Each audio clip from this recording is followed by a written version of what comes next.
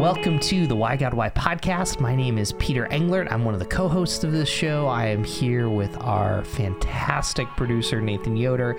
I'm also here with the illustrious co-host, Aaron Mercer. Aaron, how you doing? Great. Good to be on the podcast, and always good to be illustrious, of course. Thank you so much, Peter. I appreciate that. Well, there we go. We exist to respond to the questions that you don't feel comfortable asking in church. We are brought to you by Browncroft Community Church. And today we have a very visible online guest. He's a pastor. He's a vlogger. He'll say a little bit more. His name's Trey Van Camp. And the reason I really love this question, why is obeying God so painful? Obey is this oddly archaic word, but it's something that Christians and churches use. So I feel like we're going to just have a lot of fun here in Trey's perspective. Yeah, no, I think it's going to be a great conversation. Trey, I'm so glad that you're with us today. It's a blessing to have you here. And I'm excited to talk about this question with you, but also would love to learn more about your story. For me and for our listeners, I know you and Peter have talked a bit before, but can you give us a little bit of your story leading up to this? Yeah, absolutely. What's up, guys? Thank you for having me on. So my story in a nutshell is, so I'm actually a fourth generation pastor. And so it was, each generation has warned the next not to get into pastoral ministry, but the Lord continues to have other plans. And so, I was raised in the church. My father actually wasn't really a pastor until I turned 12, and then he planted his own church. Grew up in the church, love the Lord. When I was 12, he got my family together, and my dad said, "Hey, I want you to pray for your spiritual gift, because we're about to start a church plant and everybody's going to be involved." And so we literally started, us five. We were the launch team, which is pretty hilarious. Just my family. And so I was immediately the chief chair stacker and ran the PowerPoint and did all that kind of stuff. But every day, every morning, every night, I would pray and ask God to reveal my spiritual gift, the same thing that he told me to pray for. And about a year later, by God's grace, at a Discipleship Now conference, I really felt a calling to full-time pastoral ministry based off of the passage of 1 Kings 18. And I still remember that moment. It's still, I still have to go back to it today to give me courage to keep persevering. So fast forward a ton, of course, but started preaching a little bit at age 16, went to college for preaching, to become a pastor. Did some youth pastor stuff for a while, the associate stuff for a while, and then at just age of 24, I planted my own church in a movie theater. And so God's been really good to us. But then I've always been, because of my dad's church, I've always been the guy that says, okay, let's modernize what we're doing. And so when I was in high school, I was like, let's make a better website. And I just Googled how to make websites and eventually figured it out. And then I started to see people were using videos. And so I learned how to edit videos and made videos for my dad's church. And so that was what my plan was for my church as we launched it back in 2016. And it's so funny because I had never watched YouTube before. Like, for me, like even up to 2016, I had never seen it. And I was actually on Facebook, and I stumbled into a Gary Vee ad, which is hilarious. And from a Gary Vee ad, I found out about Casey Neistat, whom, if you don't know who that is, he's a really famous vlogger. And so this was October of 2016. I went, oh my goodness, this is amazing. Are there any pastors doing this? I didn't know you can take the camera and point it at yourself. And I couldn't find many. I imagine some were out there. But I was like, 1 month later, I went and bought my own camera and I started vlogging myself. So for the past 5 years, a big part of my story now is I do a lot of vlogs. And so I call them documentaries because my name is Trey. And so It's just documenting my life. And it's a lot of the highs and lows. And I know part of our conversation today is some of those lows that some people would probably say it's not super wise for me to share everything online. And there's certainly stuff I don't share. But I do think that there's power in just being vulnerable and being, the gospel message is, look, my power comes through weakness, that my hope is not in my brilliance or in one successful season after a next, but it's through the heartaches of life. And so it's been really cool not to waste my suffering, in the sense that like I have used my YouTube channel to share my story of the 2 miscarriages that we've gone through, to share the story of almost getting a church building and land and property and then it falling at the very last minute. And one we're going to talk about today is I almost surrendered everything and moved to California to go to pastor another church, and then that fell through. And it's almost like a constant theme on my YouTube channel of this thing's amazing. Oh wait, never mind. We're going to do something different. But you know, I guess that's a lot of people's lives. I just like to record it. It's therapeutic for me. And that's probably how you guys found out about me somewhere along the way, Peter, just because I make a lot of YouTube videos. Hey, I know Peter's going to have a good question for you to getting even more into the conversation. But before we go deep and go to the heavier stuff, I got to know. So you're in Arizona, right? Is that right? Yes. So I have to know if you're watching on YouTube, you can see that there's a Michael Jordan jersey behind Trey, and I'd love to know. What? Chicago, Arizona, what's the connection there? Or you just think he's the greatest of all time, right? I mean, is that it? I'm just glad because I thought you were going to bring up my Phoenix Suns, who just had the worst day ever a few days ago, getting slaughtered in a Game 7. So thank you for not bringing that up. No, that's too fresh. But now I did, so here I am.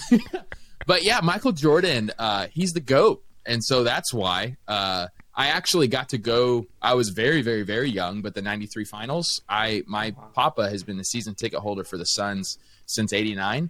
And so I actually got to go to the finals as a little baby.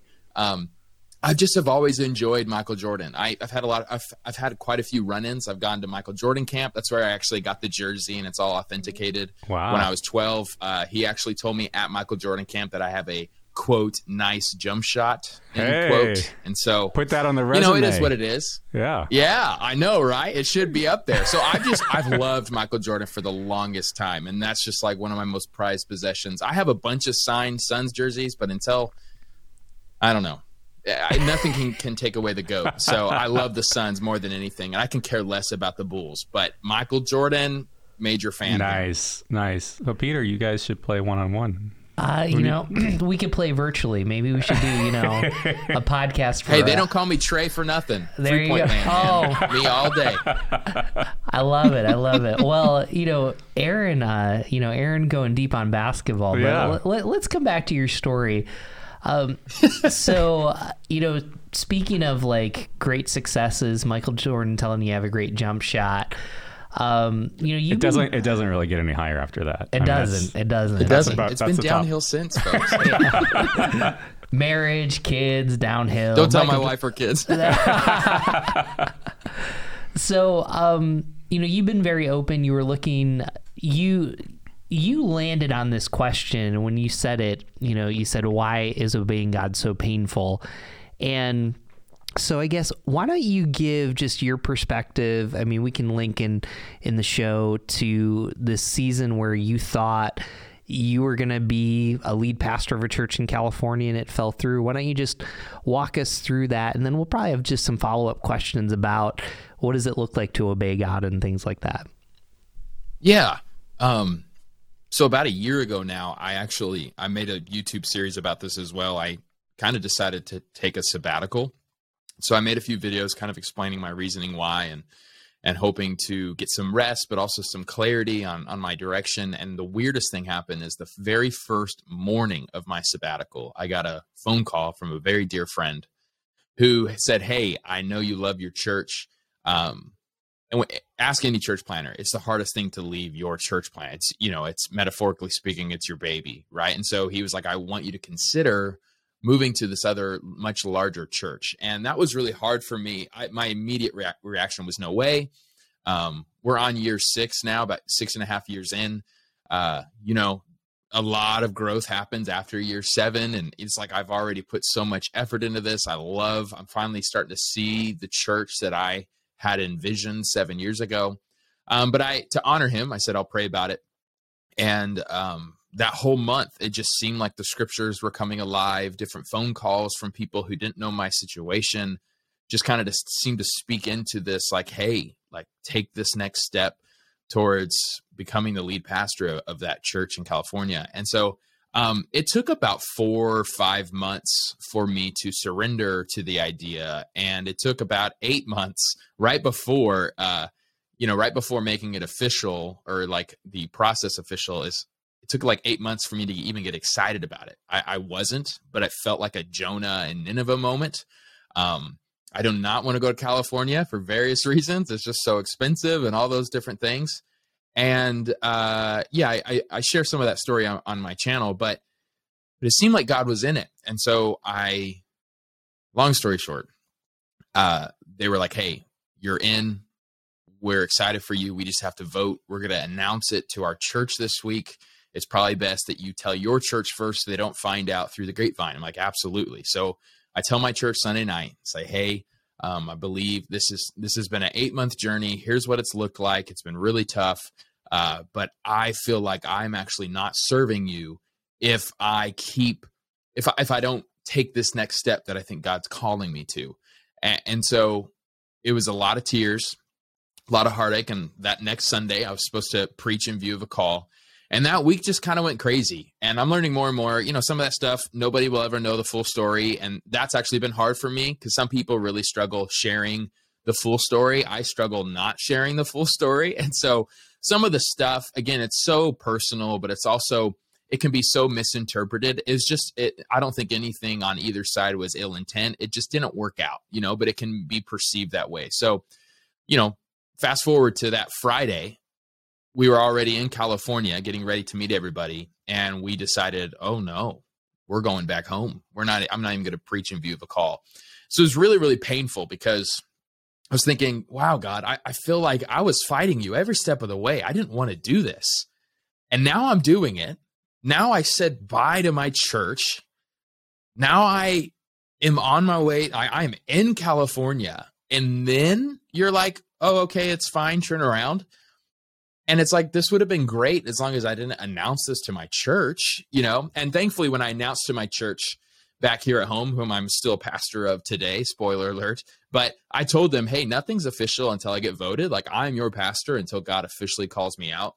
And so I actually wound up never even missing a Sunday. That Sunday, I came back when I was supposed to preach in view of a call. It was my 30th birthday, and I went to my home church, and we just kept chugging along. But it's really disorienting. Experienced a lot of feelings of rejection, really misunderstanding God, thinking, God, I've spent the last 9 months wrestling with you, saying this isn't the right fit. And it seemed, I have a 10-page document of all of the different interactions I had with people those 9 months. Random old mentors calling me, say, hey, every time I've been praying, your name comes to mind, and the word Trey and transition seem to always come together. Now, you have to hear me. I'm Southern Baptist, and I'm in Southern Baptist circles. That's not normal. Like, we don't talk this way. We don't give prophetic words over each other. That's not very a common thing. So it really stuck out. Just several weird stuff like that, always happening. And it feels like the moment I said, all right, I'm in, everything went silent. These God moments are all of a sudden gone. It was very strange. And I'm only 2.5 months recovered from the whole situation. So I don't even think I'm fully healed from it or processed it fully. I'm doing a lot better than even when Peter, when you and I talked about it, when we were kind of walking through what this podcast would look like. I really liked what you said, that I'm walking around not with a limp, but with a black eye, meaning that, I'm functional, but every time I look in the mirror, I go, oh yeah, you're not great yet. You're hurting. And that's kind of what it was then. And so I don't even know where I'm at now. I've learned not to really declare how I'm feeling for it's just moment by moment. I'm clinging to God's grace, but it's hard, right? Because it's like trying to prove to my church family the truth. I never wanted to leave them, and I hope that they receive me back. And they've been so gracious in receiving me, but it's like, God, why do I have to fight through all this stuff and try to earn back their favor that I spent 6.5 years building up of their trust, just for this weird detour that led nowhere? So it's frustrating. It's been really, really difficult to journey through. So one of the things that I think is fascinating about your story is we're actually very unfair to each other. So if we feel like God has asked us to do something and to obey and it doesn't work out, we get really frustrated. But I think there's also, when we hear from someone else like you, like, I feel like God's told me this, and it ends wrong. I think our immediate, like, even in a semi-healthy, is just skepticism. It's just, Trey, did you really hear from God? Trey, is this really obedience? And so I guess as you kind of manage that tension, that on one hand, we can feel like, I want to obey God, I want to do what's right. But then on the other hand, we don't always give grace to other people when they experience, how do you manage that tension, and how are you kind of changing in that perspective? Yeah, I feel that, and that's like where I'm like, wow, how foolish, like, was this wrong? Did I hear the wrong voice? And I really filtered everything with has to be grounded in Scripture, and it was, has to be rooted from godly counsel and people speaking into the gifts that I have. And it wasn't me begging people to say a certain thing. In fact, I was almost begging people to say the opposite. And so that was really difficult, for me. But what's the exact question, though? I'm sorry. I think it's how do you manage, because, like, if I was in your shoes, I'd feel like, I think I heard from God. I think I did my best. But then on the other hand, like, if you're an outsider, it's like, did they really hear from God? Did they really, like, you're talking a lot about, like, Scripture's great, but Scripture doesn't always tell us if we should move from Arizona to California specifically. Right. Totally. So in some ways, we want to be gracious to ourselves, but we're not necessarily gracious to other people who are trying to figure this out. Yeah. And that's actually given me a lot more empathy for people who do seem to make mistakes, and they seem to have the right intentions. So that's what I've learned is, like, hey, when somebody else goes through this situation, I can speak from experience. Like, hey, I get it. I think it's a lot of different things. With Scripture, it's weird stuff. Like, the night before, I told my wife, I'm never going to do this because there's too much opposition. My morning reading the very next day was, Paul says, we're going to go to Troas because there's a great opportunity. There's a wide door of effective ministry that's open for us, though many oppose us. And I was like, oh, that's literally what I was saying last night. And, it's just like, again, I have a list upon list, and I've actually had to fight that. I've had to fight this temptation to prove to people, I'll show you my 10-page document. I'll show you that I wasn't being foolish, and you would read this and go, wow, you're right. But I think the whole point too is to go, look, God, we don't know how God works. And sometimes God has to convince you that you're going to go here in order to eventually take you there, And so who knows, for some reason that I'm not assuring myself I'm going to figure this out in the next 10 years. Right. But for some reason, God found it worthy or useful for me to go through this. But that's the whole other conversation of, like, the sovereignty of God, because another angle that I've kind of processed was, maybe I did absolutely everything right, and it's what he wanted me to do.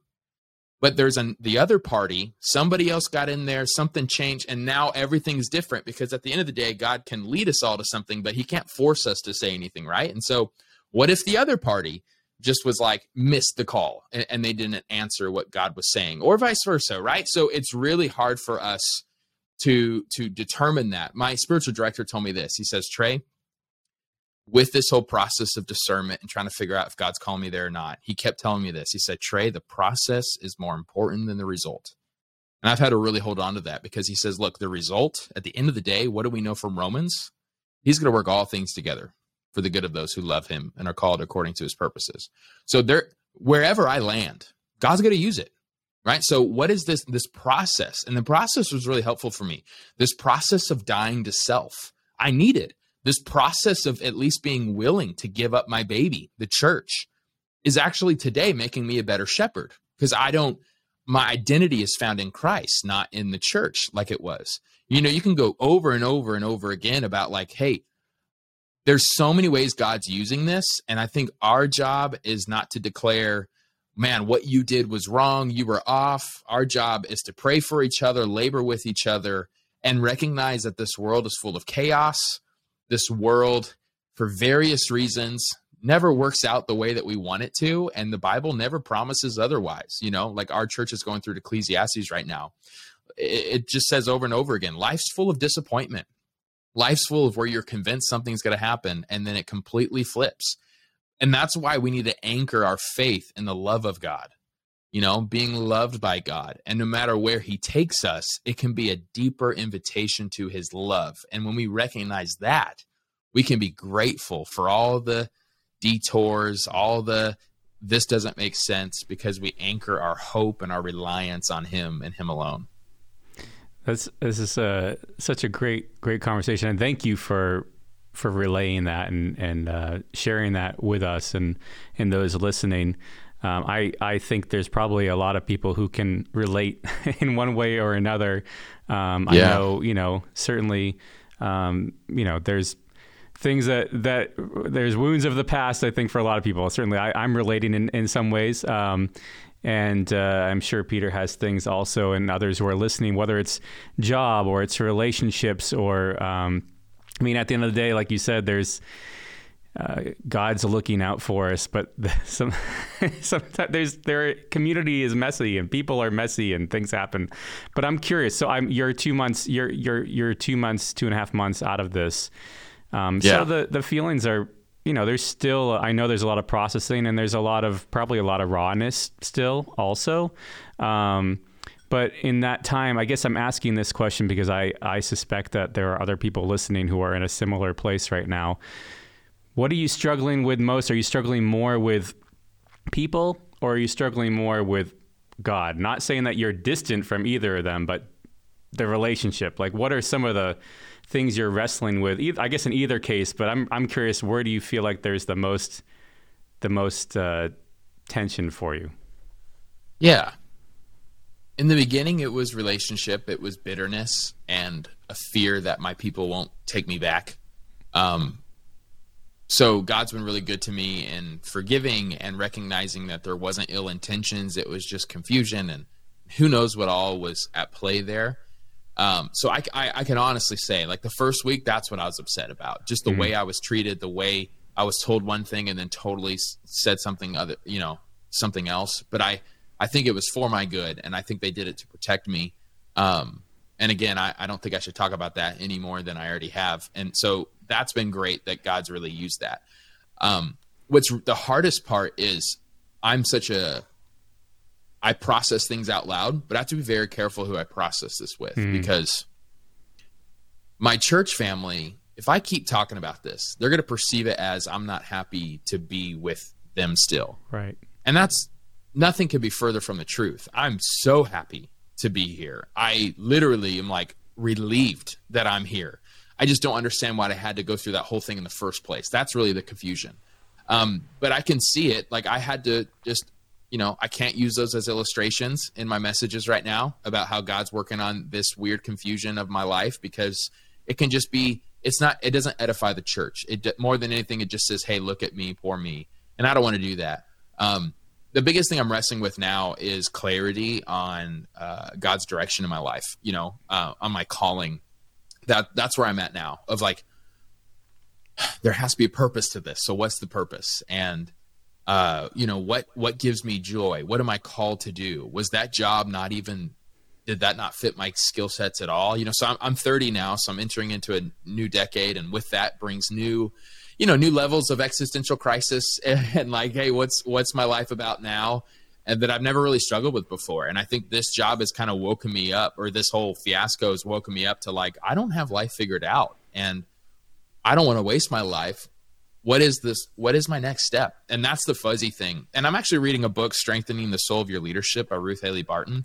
It's a really great book that I've enjoyed right now. But she talks about the story with Moses and how the people of God left Egypt, and that was a great time for them. Although there was some hard stuff, they still felt purpose, and they, part of the Red Sea and all this great stuff. But eventually they get tired, right? Eventually they grumble. Eventually they're tired of manna.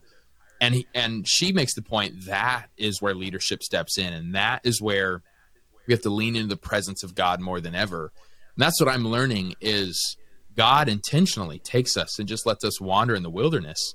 And that's to build our character, to increase our trust on him. But you can't skip that waiting period. And I think that's where I've had to find humility and patience in of like, okay, God, I'd love answers for all these things and I want to move forward. But more than that, I want you.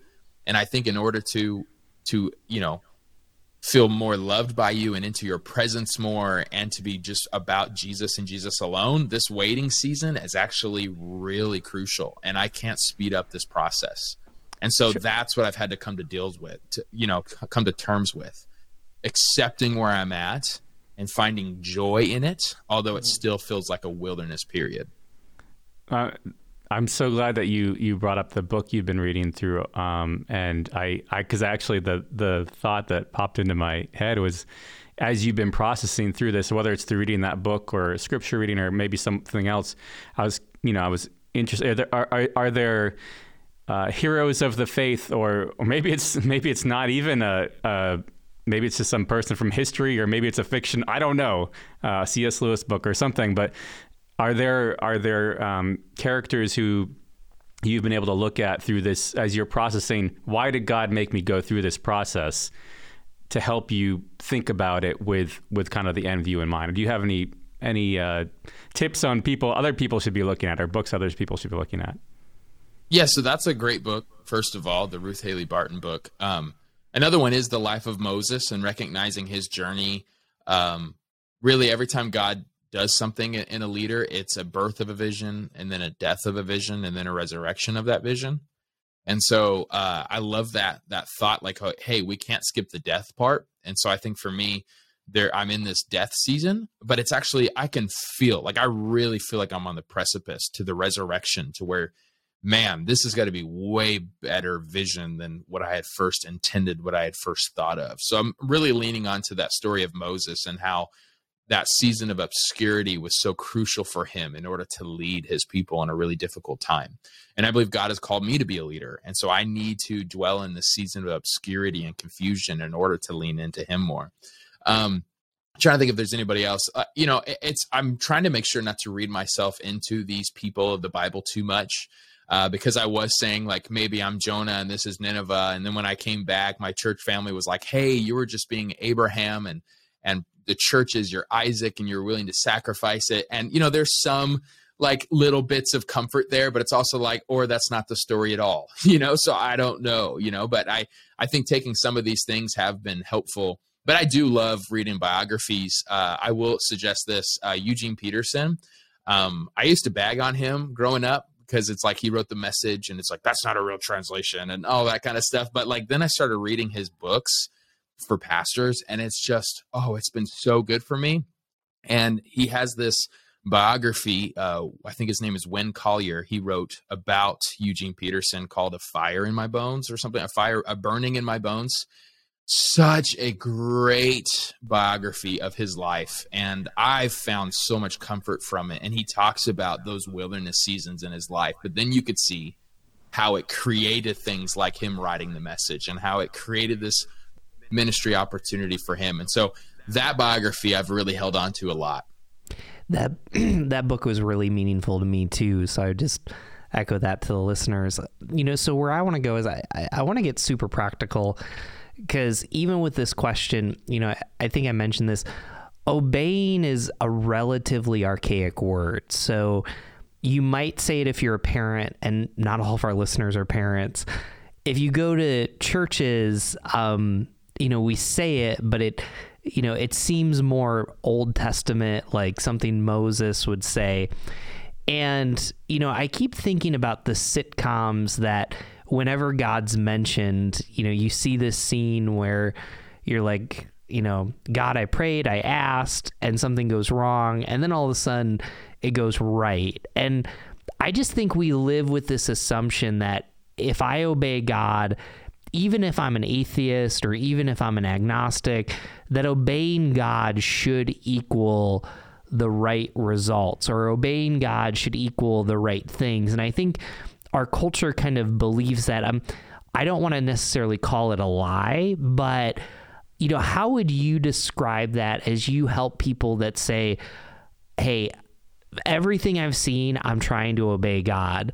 And even if I'm skeptical or a doubter, but it doesn't always end up the right way, how would you respond to that person? Yeah, I would encourage with a couple things. That is too simplistic. You don't see that in Scripture, where it's like, do this and you will get that. And that's actually why the wisdom literature of the Old Testament is really helpful here. The wisdom literature is Proverbs, Ecclesiastes, and Job, right? And so Proverbs, I think we're very much a Proverbs culture. And Proverbs, remember, they're not promises, but we interpret them as if they are. And so all throughout the Proverbs, it's like, do this and you will get that. Train up a child in the way they should go. And what happens? When they get old, they will not depart from it. But what about the lady in the church that hears that scripture and goes, I was at church every Sunday. I went every Wednesday. I did everything. I took my kid to Awanas, and now my kid's 24 and hasn't been to church for 6 years. What's up with that, Proverbs? So Proverbs is still helpful. It's focused on outcomes. And we're a Proverbs culture. But what I love about the Hebrew literature is it expects you to read all of it together and hold all of these seemingly opposing views in balance. So you also have Ecclesiastes. So while Proverbs is focused on outcomes, Ecclesiastes, what we're going through right now as a church family, is filled with outrage. It's, hey, life is disappointing. Life is hard. Getting rich, that doesn't do it for you. Serving, like everything. It's like, it's all, the Hebrew word is hevel. It's like chasing after fog. And when you go to grab it, now it's not there. You can see it, but you can never grab it. And so I think that's where a lot of people were in the hard season of life. I love Ecclesiastes because I feel identified with. I feel like, okay, because Proverbs is very clean, cut, dry. It all makes sense. Ecclesiastes is like, hey, even if you do all that, it might not work out.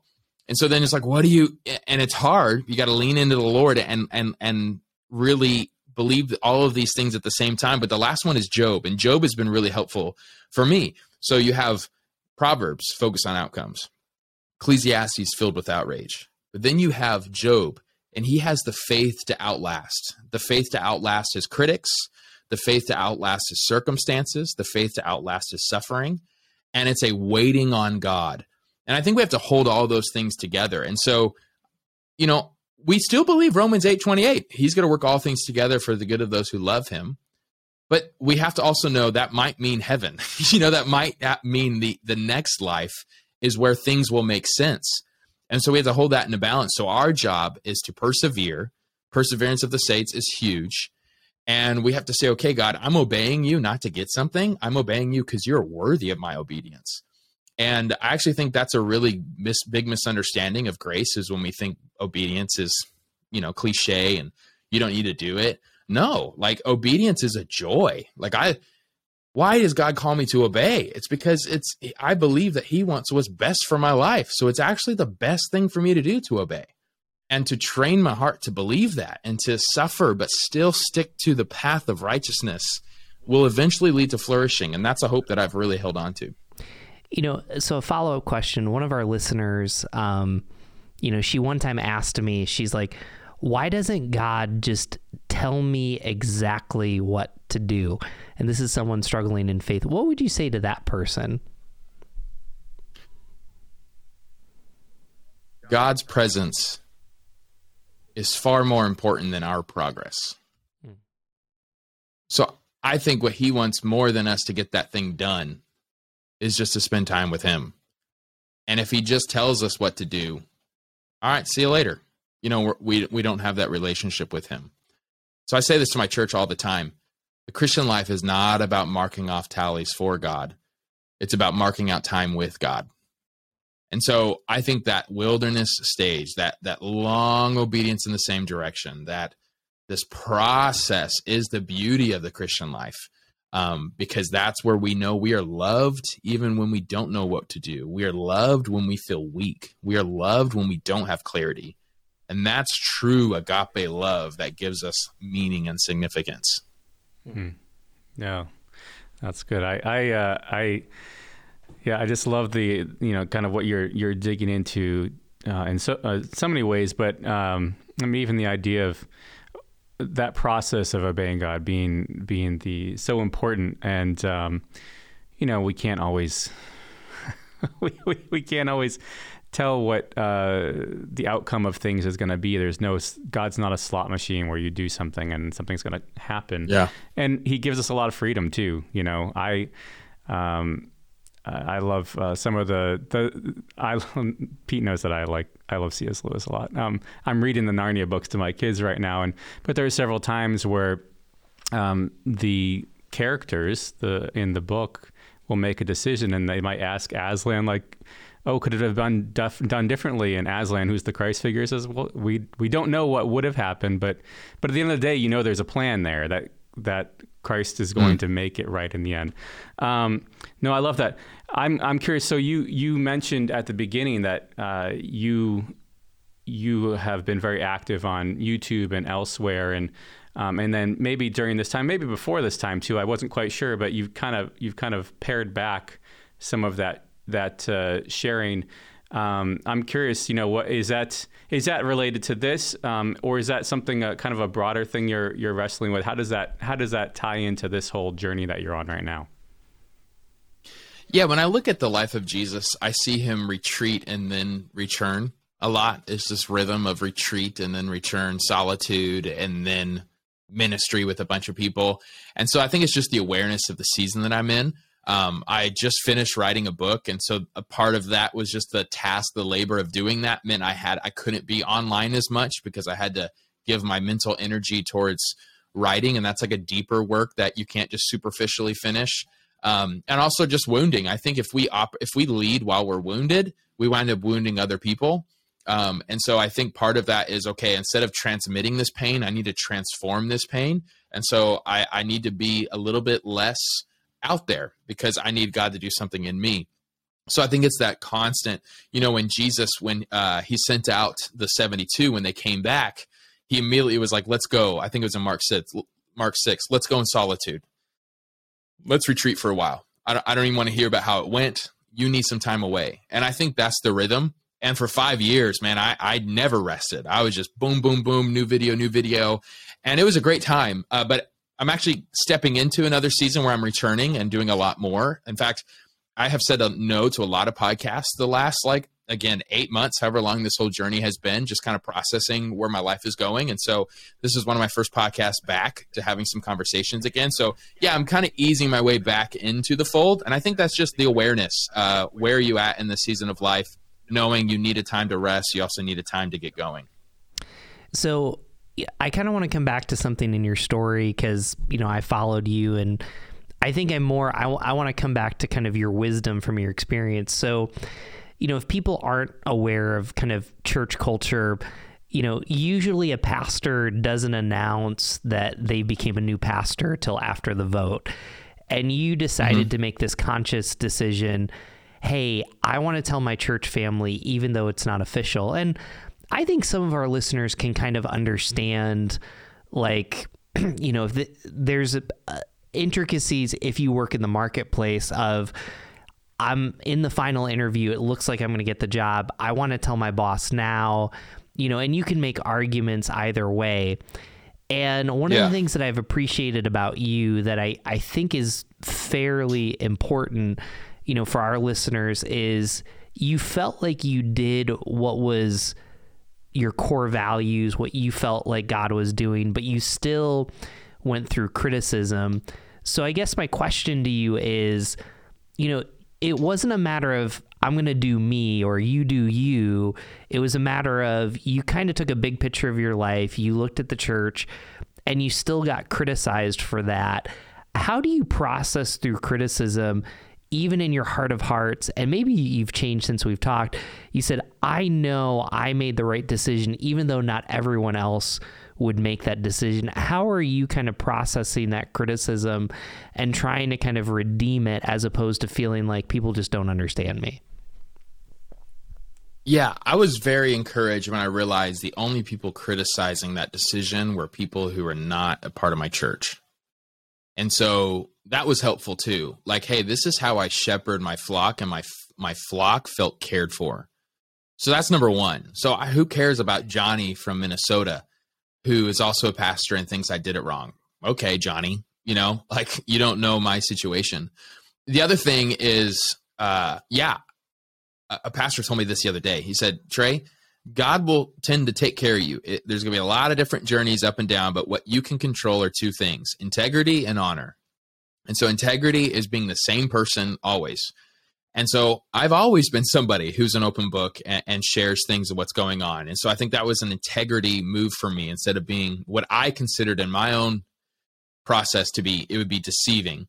And honor. I actually think it was honoring my congregation to say, hey, you aren't just people that I boss around. Like, we're a church, we're a family, and we believe that God speaks to you guys as much as he speaks to me. So I'm going to honor you and believe that by saying, hey, I need you to pray. Because my disposition was, guys, if this is God's will, I need you to pray if it is or not. And if it's not, I pray with me that God would make it clear. And so, that's a huge part of the process. And my whole job in pastoring, I read it this morning in Galatians, is to form my people into the image of Christ. And I think them knowing ahead of time was a great opportunity for them to be further formed into the image of Jesus. And so that's why I did it. Also, take all that aside. The advice to not tell your church until after is a pre-social media advice. The church I was going to was over 1,000 people, 40 acres, 125,000 square feet, large church. They have a big Facebook following, and they were going to announce that week that I was going to come to preach in view of a call. Do you think it's better to honor my people, that they find out via me before it all happens, or, oh my gosh, I found it because people are posting on my pastor's wall saying, hey, we can't wait for you to come join our church, right? Like, people don't think and process. This is a social media world now. You can't hide things like before. Everybody's streaming. The service was going to say, this is Pastor Trey who's preaching in view of a call. Like, how do you hide that? And so that's the other part where I'm like, bro, that was great advice you got in seminary in the 70s, but like, it's a new day. So that's the other part that really comforted me, that I did not make the wrong decision. It's impossible. And so I think that kind of changes the conversation of, I think a better question that I should have processed with that team is, okay, what does this hiring process look like? I need it to be official before I tell my people, but is that possible? I think there's other ways to have that conversation. But I think your church that you pastor now deserves to know before everybody else if you're leaving. So one quick follow-up to that, and I think this kind of goes along with it. One of the things in our pre-conversation that you said is your brother-in-law, and if I butcher it, forgive me, but he said that there's a difference between authenticity and transparency, just you bringing up the social media world. What does that look like, and explain to our listeners, because I'm sure that they're trying to even process, if you go to Miami and you take pictures, it doesn't take people rocket science to be like, oh, are they on vacation? Are they go? So I think for you to help our listeners in those situations, how do you be authentic and transparent, or what's the difference between those two? Yeah, I thought it was really helpful wisdom. And that's actually in the video that I made when I announced to the world I never left, and so I made a vlog about it. And I think it's my most recent video on my channel, but he had said, we need to be authentic with everybody, but transparent with few. We have to be transparent, but not with everyone. And that was really good. So, and I know this, if it's a Monday and I'm talking to a pastor, there's a higher likelihood they're talking about wanting to quit ministry, right? And they're exhausted and they're tired. And, they're like, is God calling me here? Now, that's cool. And I think that's great for a pastor to reach out to another pastor on Monday and be really transparent and say, hey, this is me being real. I don't know if I can do this anymore. Whole nother thing to be transparent to your entire congregation that next Sunday. Say, I don't know if I want to do this anymore. That's not being a good shepherd to your people, unless you absolutely know and you're not coming back. But that puts people through some emotional damage. It creates a break of trust for no reason, right? So it's like, be transparent you need people close to you, but until like, I hope that makes sense. So like for my situation I'm going through right now, there are about 4 people who know everything that happened this past couple months. Everybody else, they just know the highlights. And even that, I know it's not the full story, but that's actually been a great lesson for me in Christ likeness, because what did Christ do, right? During the trial, he didn't defend himself. He just sat there and took the beating. And I think there are times, you need wisdom for this, but there are times where you can become more like Christ when you just don't defend yourself, you don't worry about your reputation, and you just stay silent. And so that's where I'm at with some of this. I think I would love, my flesh in me wants to just share the whole story. But then I know actually people will misconstrue it. I want to honor the other church. The other church, I'm intentionally not saying their name. They're a great church. I still fully believe that. So I don't want it to ever come across, people misunderstand things. And so, that's why I actually, even after this podcast, I don't want to talk about it anymore with that other place, because again, I want to honor them and I want them to do well. I root for their next pastor. Again, I never thought I was the right fit. And so when we parted ways, I was like, yeah, this is what I thought, what we should have done in the first place. But again, it's like, why did it seem like God, I had to make it official before all the light bulbs turned on? So anyways, yeah, authentic with everybody. Be yourself. Don't fake it till you make it. But there are certain deep truths and vulnerabilities you need to hold on to, because those are sacred, and it can really be deadly in the hands of the wrong person. So I'm thinking about someone who might be listening to this, and every situation is different, obviously, but someone who's listening to you and is maybe up against some sort of critical life milestone type decision.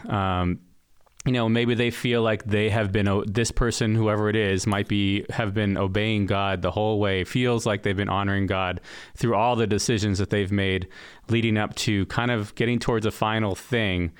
From your experience that you've had just in recent memory, and maybe from past experiences too, do you have any tips or advice for someone to think, you know what? I mean, Trey made a decision. You obeyed God up to all the way. And at the end, right near the end, you said, you know what? I know God does not want me in this place. And you made a decision on that. I know there's always going to be things that are surrounding that, but how can someone be hearing that voice of God to say, you know what? You need to go all the way through with what we've been leading towards, or, we're at the final point now. Maybe it's time to reconsider this. Do you have any tips for someone who might be in a situation like that? Yeah, it's really, really hard. For me, in my process of decisioning, there was like red flags where I said, okay, if these just very few red flags pop up, then I'll really know. And so that was helpful in my decision making of like, hey, I know this is against like, again, it's not first tier issues, but it's like this, it wouldn't be a good fit. I really hesitate to give that kind of advice because everybody is in such a different life phase. But yeah, it when it goes against your principles, or it goes like, you just know, it just won't work. Like, so Saint Ignatius, he talks about consolation and desolation. And that's actually what's been helpful for me in kind of my process of decision making, where he talks about generally when you have a major life change to make, you'll have a greater feeling of consolation. You'll have this excitement. You'll have this comfort. You'll recognize how hard it is, but there's still this stirring of joy, and we're going to make this. It's going to happen. Desolation, where everything feels bad about it. It just feels wrong. And so his advice, when you feel that desolation, it doesn't mean no, but it does mean wait. And so that would be my advice, is don't jump the gun. If although what's weird is I felt consolation. I felt like, okay, let's finally do it. And it wasn't a quick process. It was 8 months. But then it quickly, again, my story, I feel like confuses everything. And I just don't know how to make it work in this perfect, hey, do this. Which is, I guess, encouraging for some people, because life is just messy and it's not as black and white.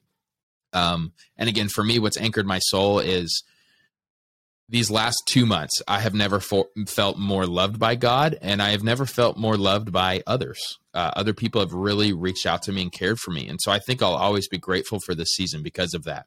But yeah, I would just say reach out to mentors, godly people who've been through life.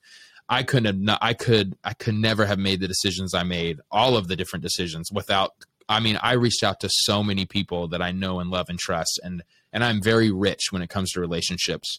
And I think I am sane today and excited today about what's next because of those people in my life that I've constantly looked to for wisdom and direction. Trey, it's just such an honor to interview you, because just I hear your heart for people to experience God's love and presence. And that's kind of,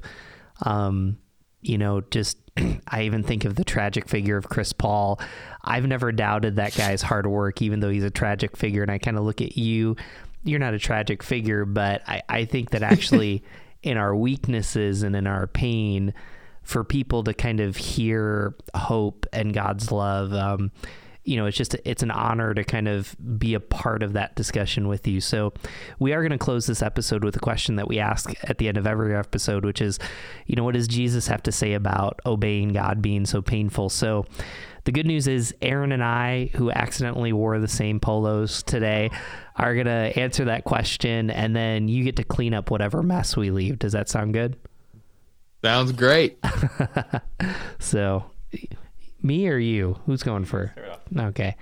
As I listen to this episode and as I've, engaged your story, Trey, I just keep thinking about, number one, Jesus obeyed God and it didn't necessarily end well.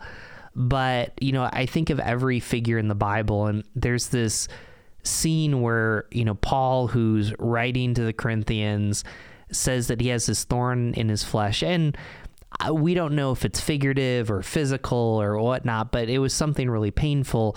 And God responds to him by saying, "My grace is sufficient." And, I just think that if we're able to let go of this idea that obeying God will equal success, that obeying God will make things easier, that we actually get something better and more authentic, and we begin to see life in grace in different ways. And that doesn't always sound helpful, but I think in the long run, what God does, I've heard it said this way: when you can't trace God's hand, you can always trust his heart.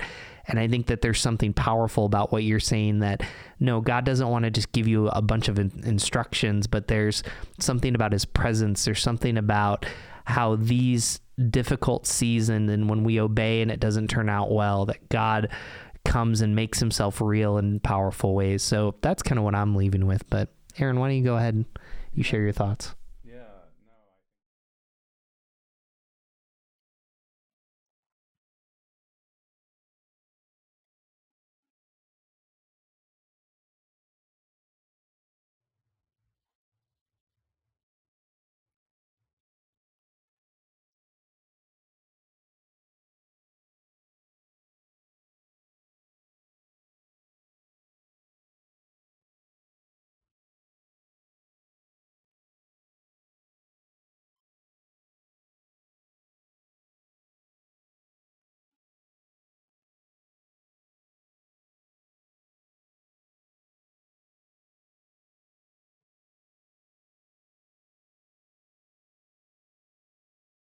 Mm-hmm.